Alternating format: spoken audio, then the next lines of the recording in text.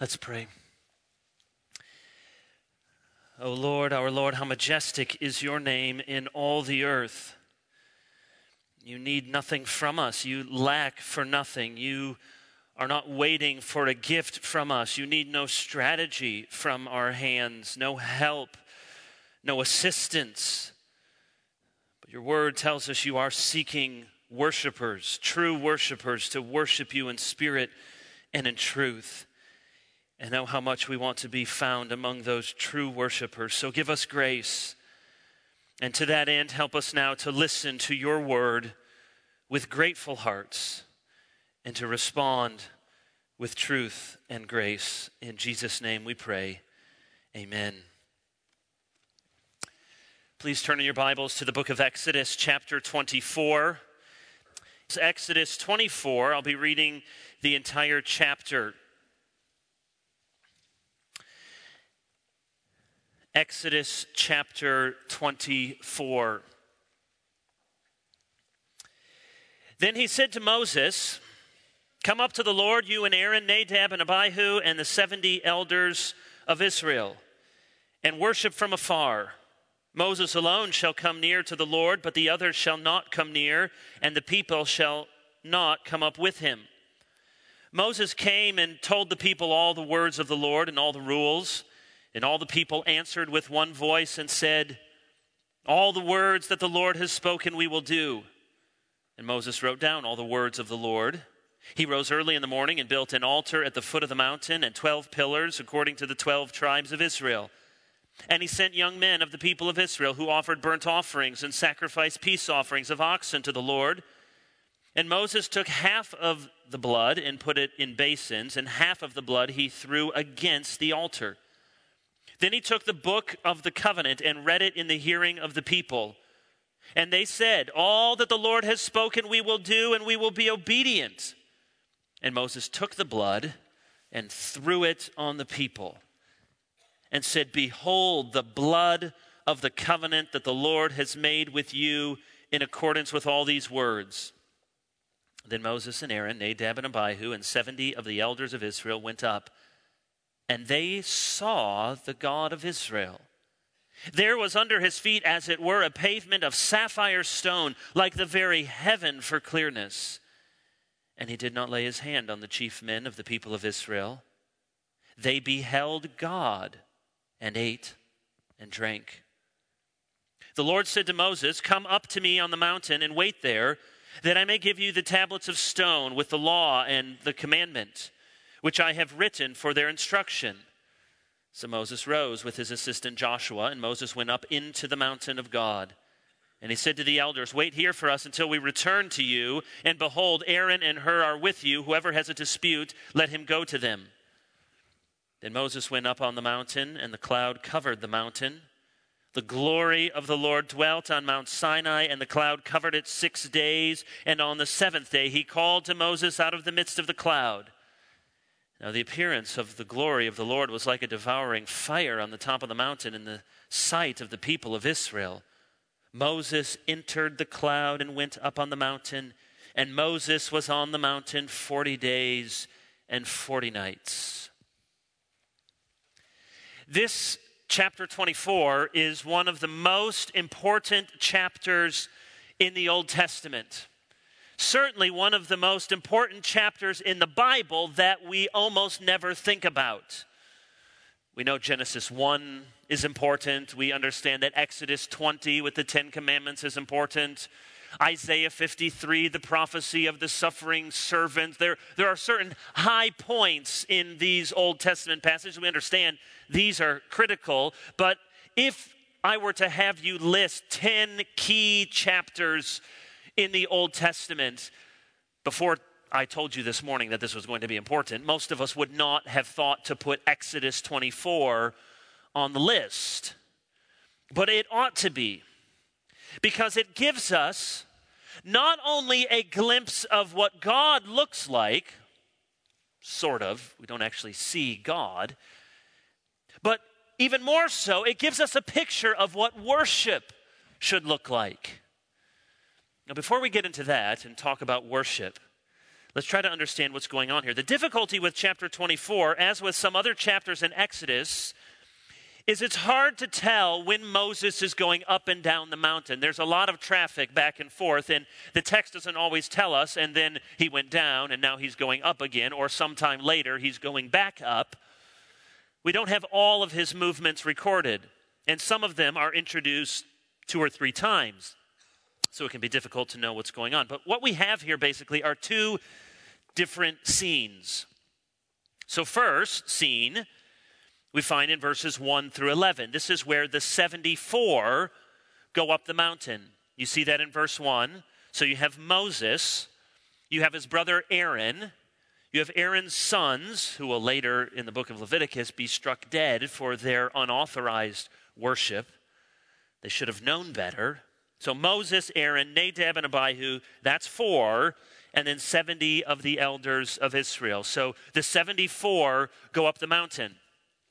Verses 1 and 2 introduce us to this trek up the mountain. In fact, some people suggest that verse 1, he said to Moses, could be translated, he had said to Moses, giving a kind of topic statement for this entire passage. Sort of, here's what this is about when God told Moses and 73 others to go up the mountain. Moses must have come down at the end of chapter 23 because there he was receiving instructions, so he must have come down, and now he is to go back up again, but this time he is to go up with Aaron, Aaron's 2 sons, and then 70 of the elders. That's introduced in verses 1 and 2. But then you notice before the action actually comes, we have some preparation and some instruction for the people at the foot of the mountain to give a sense for what this worship of this unapproachable God is all about. And so the action then finally comes in verses 9, 10, and 11. Moses, Aaron, Nadab, Abihu, and the 70 of elders of Israel went up. You see that, verses 1 and 2. Topic statement, they're going to go up, they commanded to go up. And then verses 3 through 8, some other instructions relative to worship, which we'll come back to, and then 9, 10, and 11, they actually go up. So that's the first scene. The 74 go up the mountain, verses 1 through 11. The second scene, in verses 12 through 18, we have now just 2 people going up the mountain. So it's confusing until we supply what is implied, namely that after verse 11, Moses has come back down the mountain, and now this is a separate occasion. Verse 12, the Lord said to Moses, come up to me on the mountain. It doesn't make sense unless he's gone back down the mountain, or Moses would say, I'm already here. You already told me to come up. He's come back down, and this is now a separate occasion. And so this time he goes only with his assistant Joshua and no one else. So first 74, now just 2 of them. And you notice in verse 14, we know this is a different trip up the mountain because Moses understands that this is going to be a lengthy trip. And so he says to the elders, wait here until we return to you. And behold, Aaron and Hur are with you. Whoever has a dispute, let him go to them. You see what Moses is doing? He's delegating his authority. He understands this time I'm going to be up on the mountain for several weeks. And so in my absence, you have Aaron and you have Hur. And just as they laid out in Exodus 18 that Moses was to receive all of the most difficult disputes, he's setting up some people in his absence. So you go to Aaron and to Hur because he knows that this is going to be a longer trip. And so it is. We read, verse 18, Moses entered the cloud, went up on the mountain. This is after a 7-day wait. Verse 15, the cloud covered it for 6 days, and it wasn't until the 7th day that he called to Moses out of the midst of the cloud. And then Moses comes near to this devouring fire, and we read at the end of the chapter that Moses was on the mountain 40 days and 40 nights. 40 days and 40 nights could have been literally 40 24-hour days and nights, or it may be that this is an Old Testament way of saying he was there for a good long time. You might say he was there for a month of Sundays. It's a euphemism that at the very least means he was there for a good long time, perhaps exactly 40 days and 40 nights. Well, what is he going to be doing in this second trip? Well, that's what we have in most of the rest of Exodus.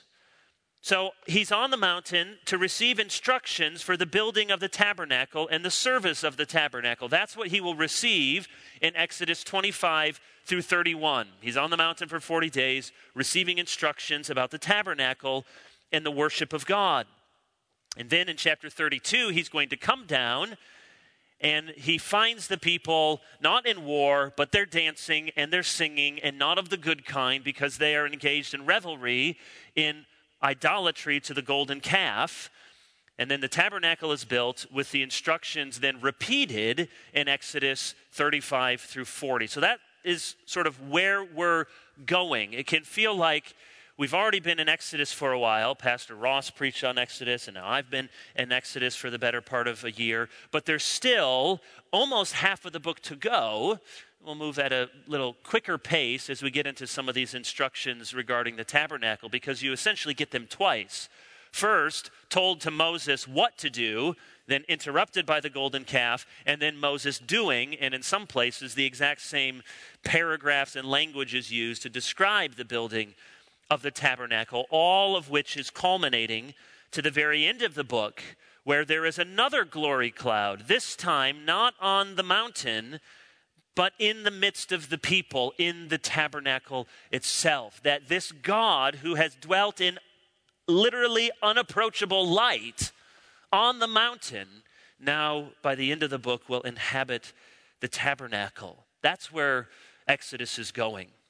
But what I want us to focus on tonight is this first scene.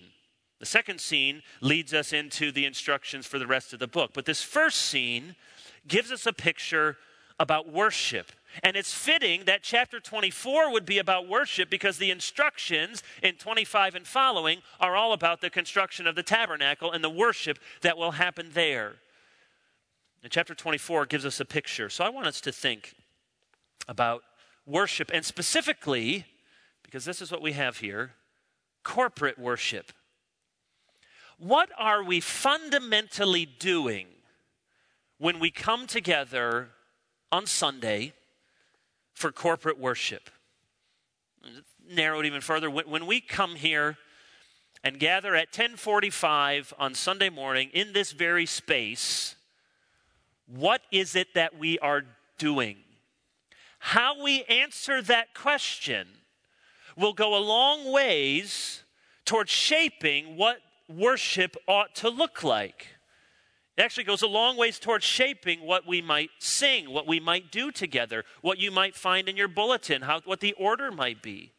It may seem as if that, well, this order of worship was just handed down from the mountain sometime. Well, it wasn't. But if we're doing this well and thoughtfully, as Christ's covenant has and does, and with Nathan will, then it ought to reflect the ideas and the principles and the very example of corporate worship in the Scriptures. So what are we doing when we gather for worship? Let me just throw out a few models that you should know are not the right models. Let's start with the most obvious. Some churches might look at Sunday morning as entertainment. Hopefully we know that that's not what we're doing. If Sunday morning, if corporate worship, if the goal is entertainment, and few churches would state it so baldly, enter here into this holy place that ye might be entertained. They wouldn't say it that way.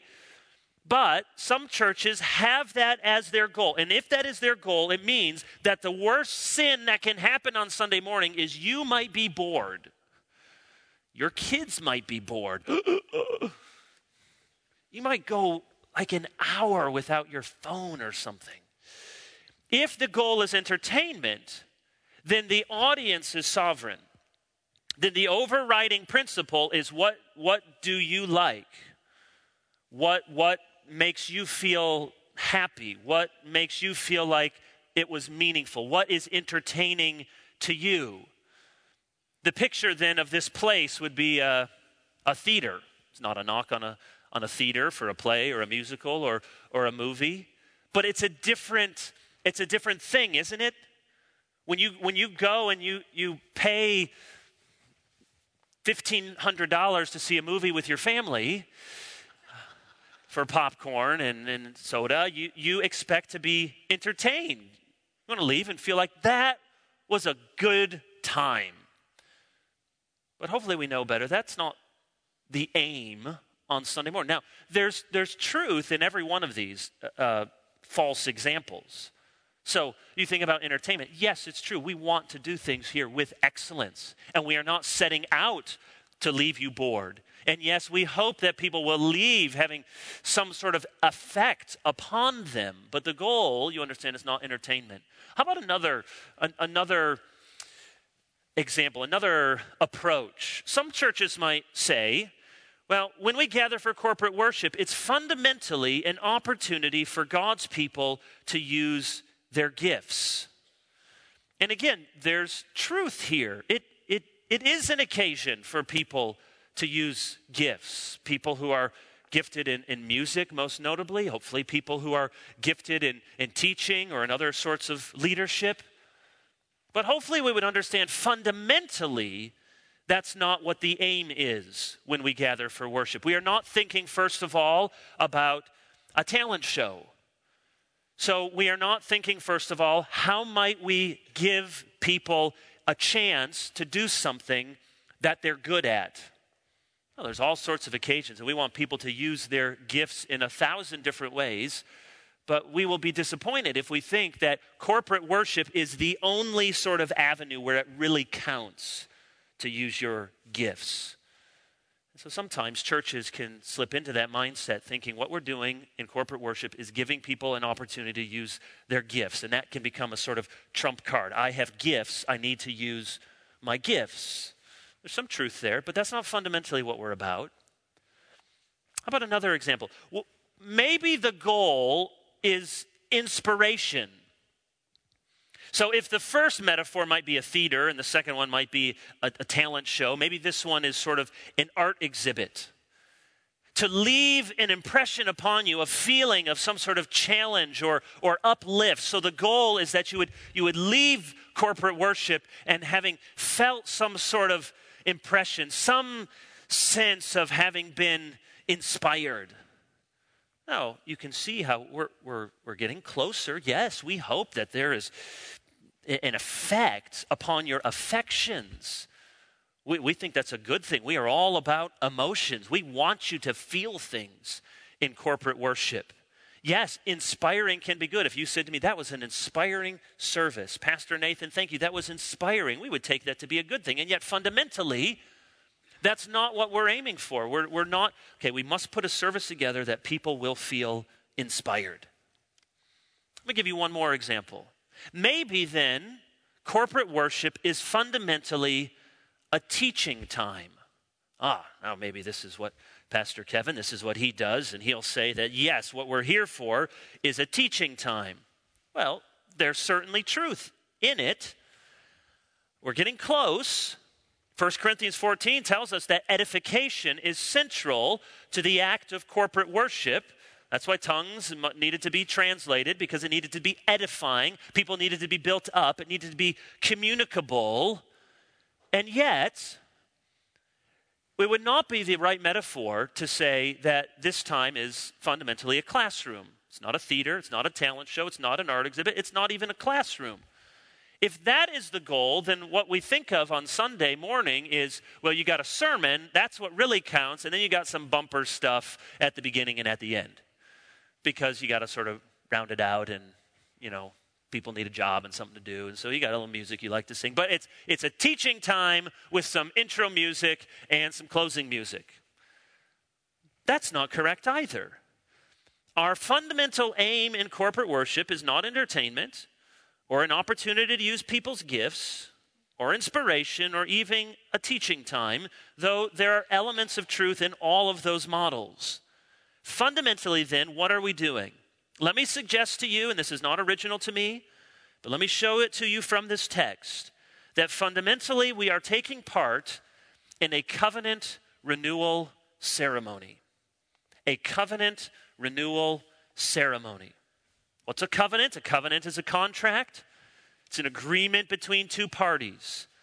A covenant is a commitment which establishes a relationship between people or groups of people. One author, actually this is John T. Rhodes, one of our ministry workers serving in the UK. He was here during Missions Week. He says in his excellent book on the covenant, he says, a covenant is an agreement between God and human beings where God promises blessings if the conditions are kept and threatens curses if the conditions are broken. In other words, it's a bond which joins two parties. It is a bond sealed in some kind of ritual blood. It is a bond unilaterally established by God with his people.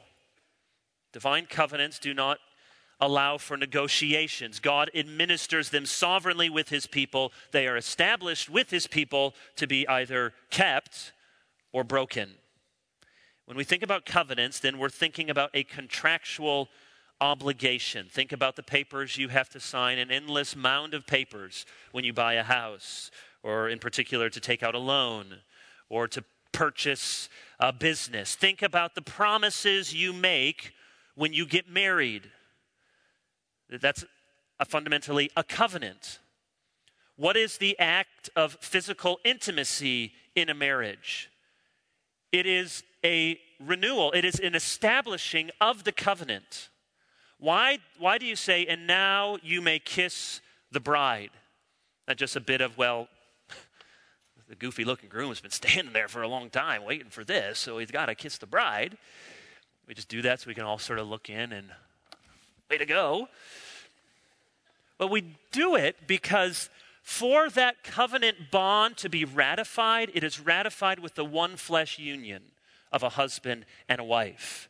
And that small kiss is to signify a kiss that we are happy to see, to signify what we wouldn't want to see, the establishing of that one flesh union. It is that act of physical intimacy which ratifies the covenant.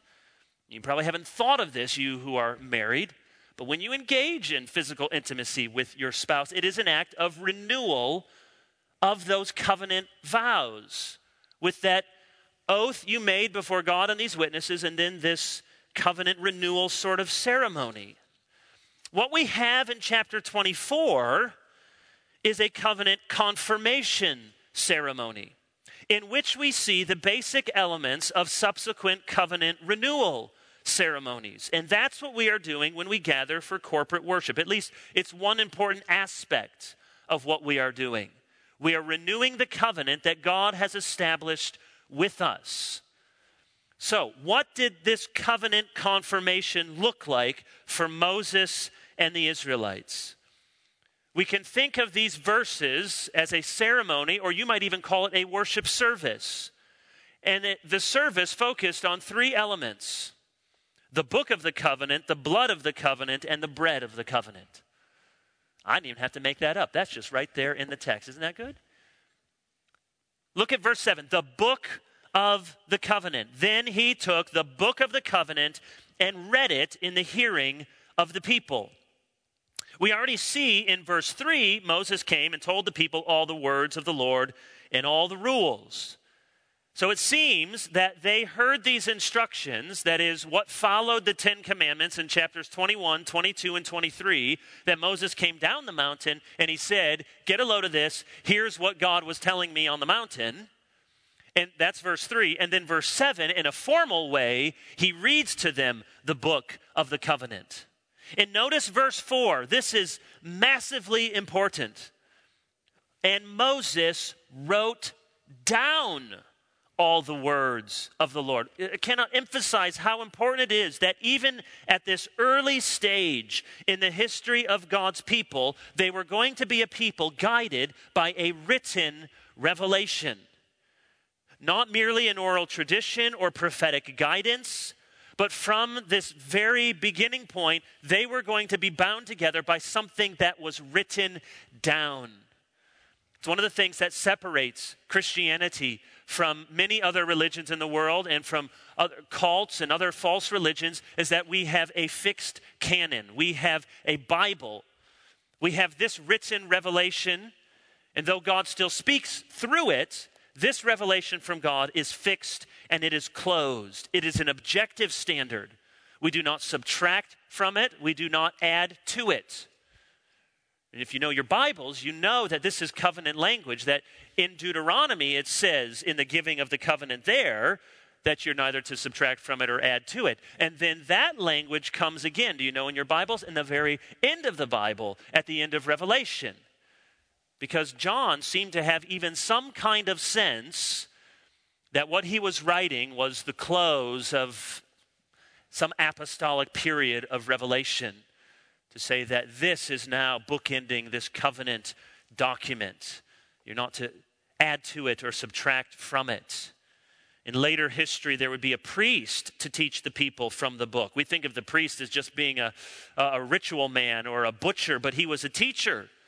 2 Chronicles 15:3, for a long time Israel was without the true God and without a teaching priest and without the law. Or Nehemiah 8:8, Ezra and the Levites read from the book, from the law of God clearly, and they gave the sense so that the people understood the reading.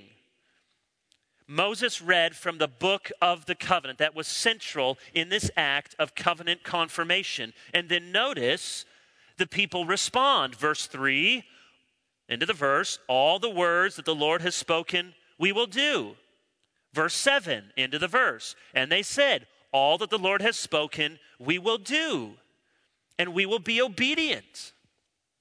When we end the service Sunday morning with a hymn, sometimes we might even do 2 hymns, or we might do a prayer. But when we end it, it's not just we don't quite know how to end the service, stand up, stretch, sing a song, and let's go. Very thoughtfully and intentionally, it is meant to be a time for you to respond, just as they responded to the hearing of God's word and says, yes, we will do it and we will obey. So we, in putting this service together, want to give you an opportunity to respond. I've sat under the teaching of God's word. I've heard the book of the covenant. And yes, I will listen and I will follow. We are committed to the covenant and will obey. This is the heart of worship as covenant renewal. God's word is read and taught. So the stipulations are laid out. The promises, the blessings, the curses, the people hear it, they receive it, they understand it, and they respond. That's what takes place in covenant renewal. The book of the covenant. Here's the second element. The blood of the covenant. You see verse 8. Moses took the blood, threw it on the people and said, behold the blood of the covenant that the Lord has made with you in accordance with all these words. One author defines covenant in the Bible as a bond in blood sovereignly administered. We still use the language, cut a deal. If you make a deal, you're going to cut a deal. That goes back to this language of cutting a covenant. Because in cutting a covenant, we see in Genesis 15, for example, that it involved the literal cutting of animals. As those animals were strewn in half and put on either side, and the one making the covenant promise would walk through the animals to suggest, may I be torn limb from limb if I do not keep my end of the covenant obligations.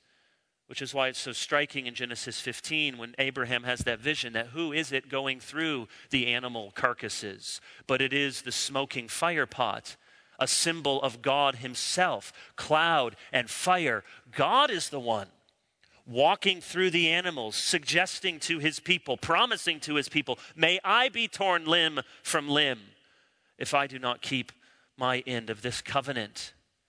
You cut a covenant. A covenant is a bond in blood sovereignly administered. And in this case, blood not only accompanies the administration of the covenant, it makes the provisions of the covenant possible. Look at verse 4. They build an altar. Verse 5, he sends young men to offer burnt sacrifices and peace offerings. And then verse 6, he takes some of the blood, puts it in the basins, and the other half he throws against, or he sprinkles against the altar. What does all of this blood signify? It signifies substitution. You notice in verse 4, the altar at the foot of the mountain, and 12 pillars according to the 12 tribes of Israel. This was representative of all the people, that this atonement was being made on their behalf. This animal's life was shed for them, a substitutionary sacrifice. And it was a propitiatory sacrifice. You know that important theological word, propitiation? It refers to the wrath of God being assuaged, turning away the wrath of God. Look at verse 11. And he did not lay his hand on the chief men. They should have died. There were warnings in Exodus 19 and 20. If you come into my presence, you will surely die. But here God has mercy upon them. His wrath is turned away. Propitiation. Think of that first word, pro. Propitiation is how God, who would have every right to be against us, is now for us, pro us, because of atonement. It's a substitution, it's a propitiation, and it's a consecration. The people then are set apart at the end of verse 8.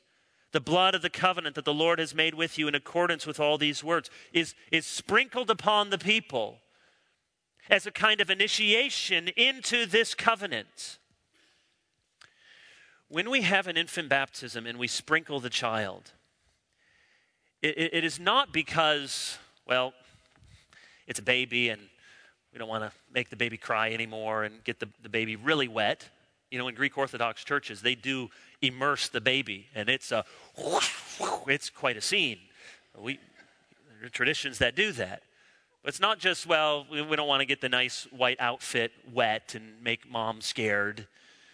Sprinkling is not some concession to just a little bit of water. Sprinkling has rich biblical resonance. The blood was thrown against the altar, sprinkled on the altar. Here, at the initiation of this covenant, the people are, well, they're not immersed in it, they are sprinkled with it. It was a way of setting them apart, of initiating them into this new covenant community. Just as in the Presbyterian Church, we believe that the child is sprinkled with the water of baptism to welcome him or her and set them apart as participants and partakers of this covenant. So we have the book of the covenant. We have this worship which centers upon the reading of God's word and the response to it. And we have this worship which is made possible by the blood of the covenant. And then finally we have the bread of the covenant. So they went up the mountain in verse 9, all 74 of them, and they saw God. They didn't really see him. It was a theophany. It was a God appearing. You don't see his face, but you saw under his feet a pavement of sapphire stone. And then, the end of verse 11, they beheld God and ate and drank. We may be curious about a lot of things. What food did they eat? Now, I said this was the bread of the covenant, presuming that bread, a staple part of their meal, was something that they ate. They ate bread and maybe something else. What did they drink? Was it water? Was it wine? Was it milk? Where did they get the food? Did they bring it? Was it provided miraculously? How long did the meal last? What happened when they were done? We don't know. But we know that they ate, likely bread, and they drank. A sign of fellowship.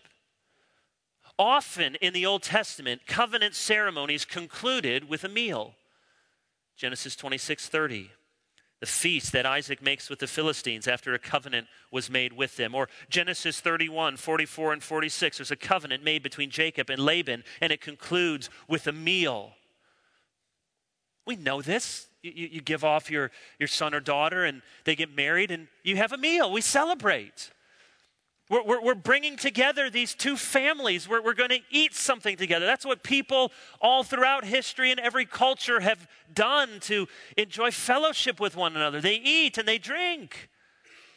It's a sign of their closeness. It's a seal to their nearness with God. That God did not stretch forth his hand to kill them as they deserved.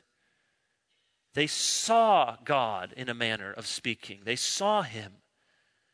They saw pavement, really. And isn't that striking? They saw God and they saw pavement, meaning when God appeared before them, in this theophany, they were so overawed that the only thing that they walked away with, what was that like to see God? I can't tell you. I only know that I was looking at the pavement.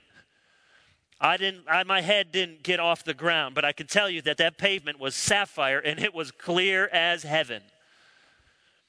That's what the sight of God will do.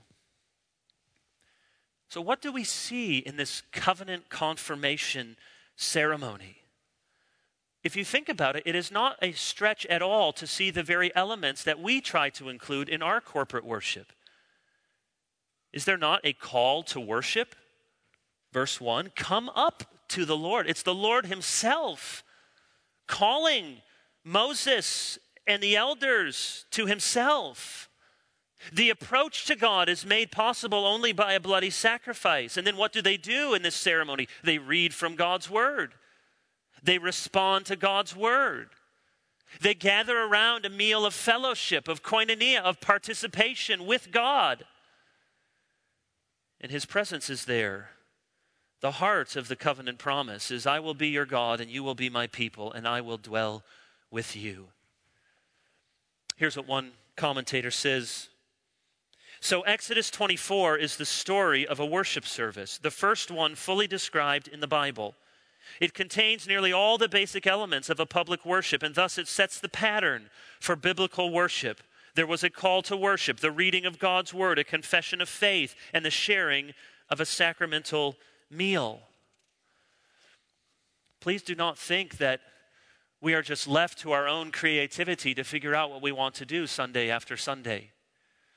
And don't think that this has just come down to us from some tradition that just developed in the Reformation somewhere. This has the richest, deepest biblical origins. And when churches jettison that sort of worship in an effort to be down to earth or more appealing or more entertaining, though those may have good intentions behind them, we lose more than just some tradition. We lose the very example of biblical worship given for us in the scriptures. That if we are worshiping as God has designed, there is always a gospel arc to the service. A gospel trajectory. God calls us to himself. And so we begin with praise. And we acknowledge his greatness and we sing of his praise. And then as we encounter God and his majesty and praise him, we cannot help but understand our sinfulness.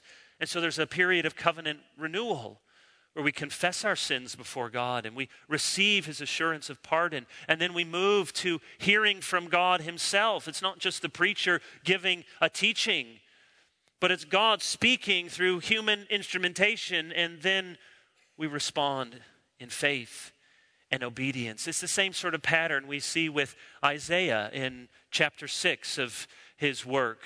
I saw the Lord high and lifted up, the train of his robe filling the temple. That's praise. And then what happens? He says, woe is me, I'm a man of unclean lips. And so he confesses that sin and that uncleanness before God. And then God gives him a message and he gives him a word that he must go. And then Isaiah responds and says, here I am, send me. Here's how Michael Horton puts it. It is in this context that we talk about the covenant renewal ceremony. Whenever we gather for public worship, it is because we have been summoned. That is what church means. You know the Greek word, ekklesia, called out.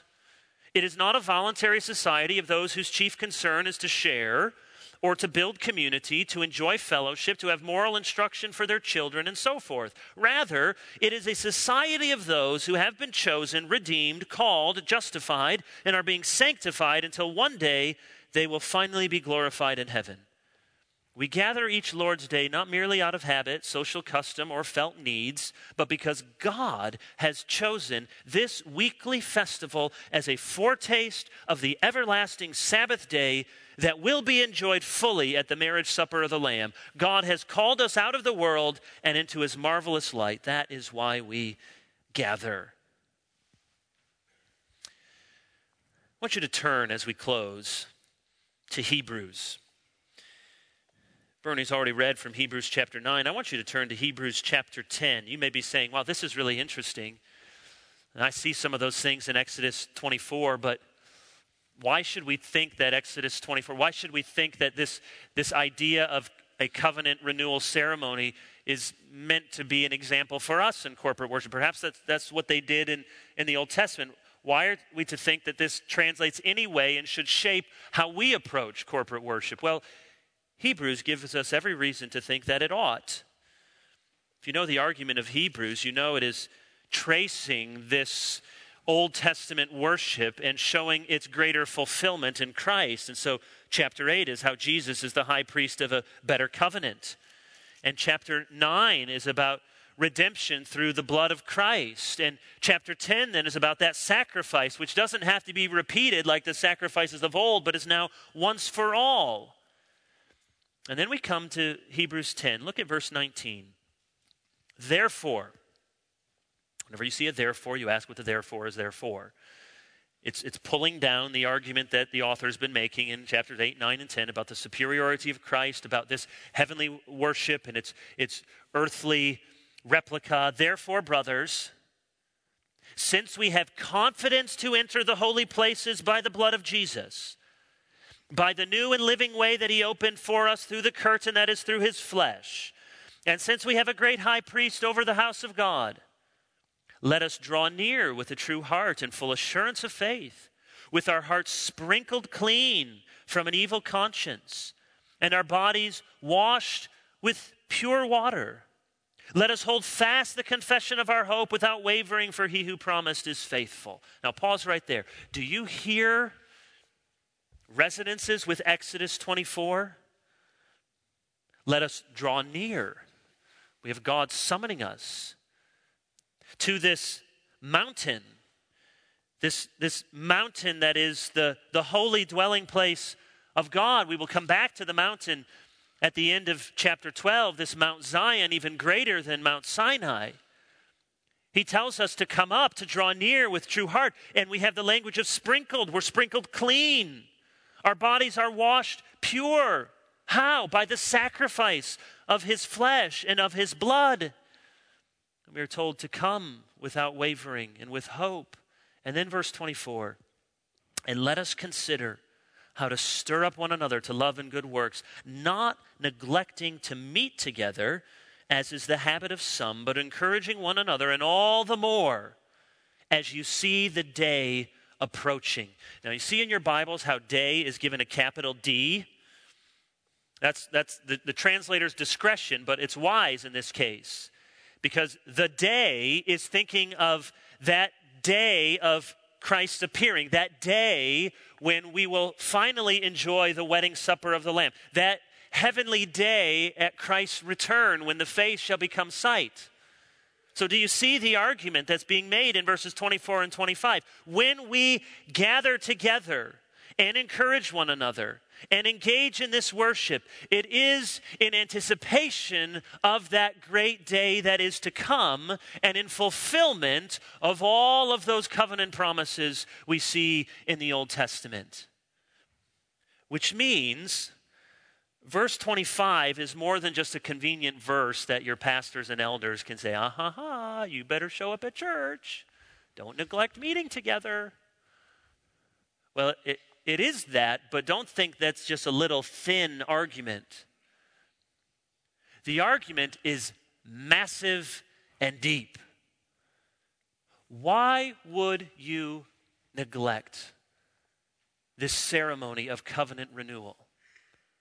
Why would you neglect to come to this holy mountain? Why would you neglect to come together that we might feast together even once a month upon the bread of the covenant and sit under the teaching of the book of the covenant and draw near to Christ through the blood of the covenant? How could this day not be the highlight of your week? Sunday ought not to be a day of collapse, but a day of climax. We have a better covenant, a better Redeemer, a better sacrifice, a better book. We come to a better mountain. So of course we would not neglect meeting together. You know, there are some big churches that will say, how big's your church? Well, we have 4,000 members. How many people are there on Sunday? A good 900. that should not be so. Thankfully, I don't think it's that way here, and we take very seriously who's on our membership rolls. That's been very well handled in the last decade. But there should not be a big gap between who's a member of a church and how many people are coming on church. If anything, you should have more people coming because they're non-Christians who haven't been converted yet, and there's new people who haven't gone into the membership process. If you're a member and it's not your fixed habit to worship God with his people in church, your church, Sunday after Sunday, then you don't need your pastor or elder to sort of tisk. You just need to really grapple with what Hebrews tells us what we're doing on Sunday. I know you go on vacation, we go on vacation. You worship somewhere else. I know there are shut-ins who are unable to come. People are sick. Sometimes there are college students who have their membership here and they're away and they worship somewhere else. People may move and there may be a lag of a year before they train. I understand all those things. But brothers and sisters, there should not be a gap. I can tell you from the very bottom of my heart, I have no desire to pastor a church that has a great big fat membership number, a third of which never show up for worship. What is that? How could we not show up for worship? How can we not be interested in this covenant renewal ceremony week after week to come and to worship the living God and see the very pavement beneath his feet and feast together? Come, let us worship and bow down, the psalmist writes. Let us kneel before the Lord our Maker, for he is our God, and we are the people of his pasture, the sheep of his hand. And we are the worshipers at his feet, gathering week by week to renew and remember this covenant with our great God and King. Let's pray. Father in heaven, you have made all of this possible. You have called us to worship. You have made a way to worship. You have given us a heart for worship. We pray that you sustain us in worship. We give thanks for the privilege that is ours to gather morning and evening and hear from the book of the covenant. And may our response be as it was in Moses' day. We hear and obey. We thank you, Lord. Let us love and sing and wonder. In Jesus we pray. Amen.